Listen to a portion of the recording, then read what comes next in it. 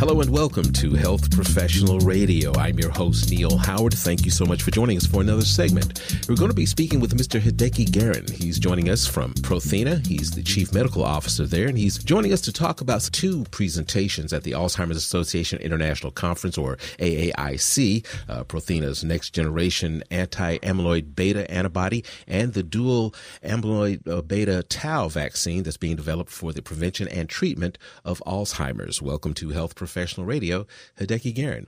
Thank you very much, Neil. Very happy to be here. Now, I did mention that you're Chief Medical Officer at Prothena. Give us a bit of your professional background and talk briefly about your role at Prothena.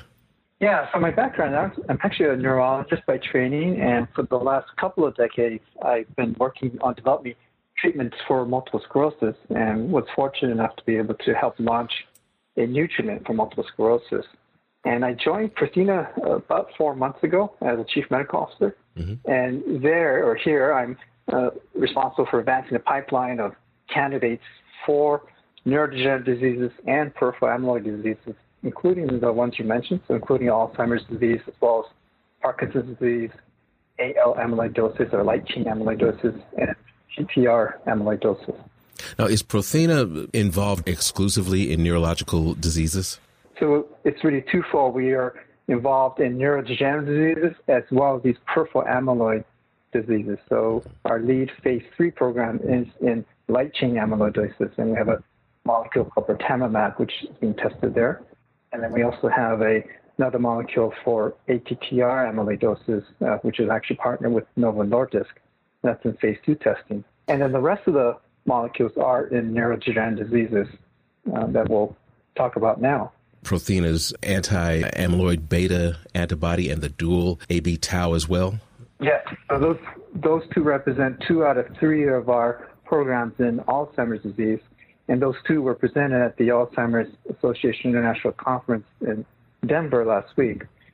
The anti-amyloid antibody called PRX012 is a high-potency next-generation antibody, which we've shown and was presented at the conference to be 11 times greater in affinity or 11 times greater in binding to A-beta than aducanumab. Now, aducanumab, as you might be aware, was recently approved by FDA as the first disease-modifying treatment for Alzheimer's disease. So it's really a monumental time for Alzheimer's patients.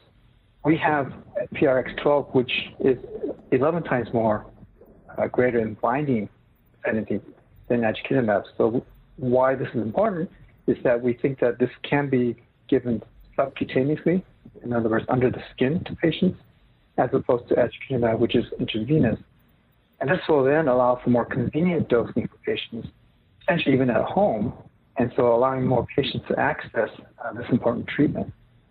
This molecule, we expect an IND or an application to the FDA to be filed in Q1 of next year, 2022, and therefore we expect to start phase 1 studies with PRX012 later next year.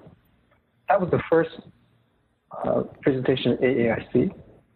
The second one was on this dual A-beta tau vaccine. A-beta and tau have been shown to be 2 important targets for Alzheimer's disease pathogenesis. And what's unique about this approach is that this is a single vaccine that can target both of these at the same time. So the data that was shown last week in animal models with the single vaccine, we show that we can generate antibodies with this one vaccine. And the antibodies are balanced. In other words, we see about the same amount of antibodies against A-beta and the same amount of antibodies against tau. And so this is in animal testing at the moment, but we hope to get this into patients. And eventually we'd like to be able to give this vaccine both in treatment of Alzheimer's disease as well as potentially even in prevention of Alzheimer's disease. How does this increased binding actually affect the cognitive functions of these animals? So the increased binding, it really affects the way we can give the antibody. It really translates to the way we can give the antibody. We can give it subcutaneously so that we have a lower concentration that we can give to these animals.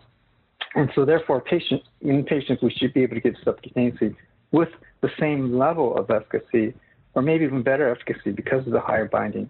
That's what's important about this higher level of binding or affinity to A beta. So this preclinical data is only in animals. How do you anticipate that it will it, you say it was a disease-modifying molecule, slowing significantly the progression of the disease, stopping it? Obviously, reversing it would be ideal, but I'm sure that's not the case. So these molecules that we're developing are all disease-modifying, and as you say, we want to slow down the disease and stop the disease. Mm-hmm. And so PRX12 and PRX12 and the A beta tau vaccine are in animal testing at the moment. We hope to get both of these quickly into patients as fast as possible, and therefore PRX12, we are going to file the IND early next year to start clinical trials. There is a third molecule, which we haven't talked about yet, which is called PRX05, and that targets tau. Tau is the other target in Alzheimer's disease, and this is a best-in-class anti-tau antibody that binds to a region of tau called the microtubule binding region. It's a region that's been shown to be important in Alzheimer's pathogenesis. And so this antibody, which is partnered with Bristol Myers Squibb, has already started clinical trials. So we started phase 1 studies just this past month in July. So we have our first subjects that have been dosed with this antibody. We've been researching and trying to create treatments for Alzheimer's for quite some time, since the disease was first identified, and we still don't have a cure. What gives you the confidence that Prothena's approach can be successful when others have not been? Yes, I think the answer there is really twofold. First of all, Prothena has really taken the time to really make sure we target the right epitope. What that means is that we go after the right disease-causing target, and then within that target, make sure we're going after the right region of that target. And so the excellence that Prothena brings is this real long heritage of scientific research and making sure that we have the right epitope targeted. And that's what led to these molecules, the PRX12, PRX5, and then the dual vaccine. So we bring that expertise, we bring that knowledge for these molecules. So the other thing that has happened is the external world. So, of course, over many, many years, going even all the way back to the discovery of Alzheimer's disease in 1906 by Dr. Alzheimer, there's been a great deal of research on understanding the biology of the disease, what causes disease. And so that's been going on for many, many years. And so we really have made great advancements, especially most recently in that area. So that's number one. The second thing that has happened is the clinical development pathway. So now we have a real good understanding of the various endpoints, what we measure in the clinical trials to really look for effect. So there's been a lot of progress in that.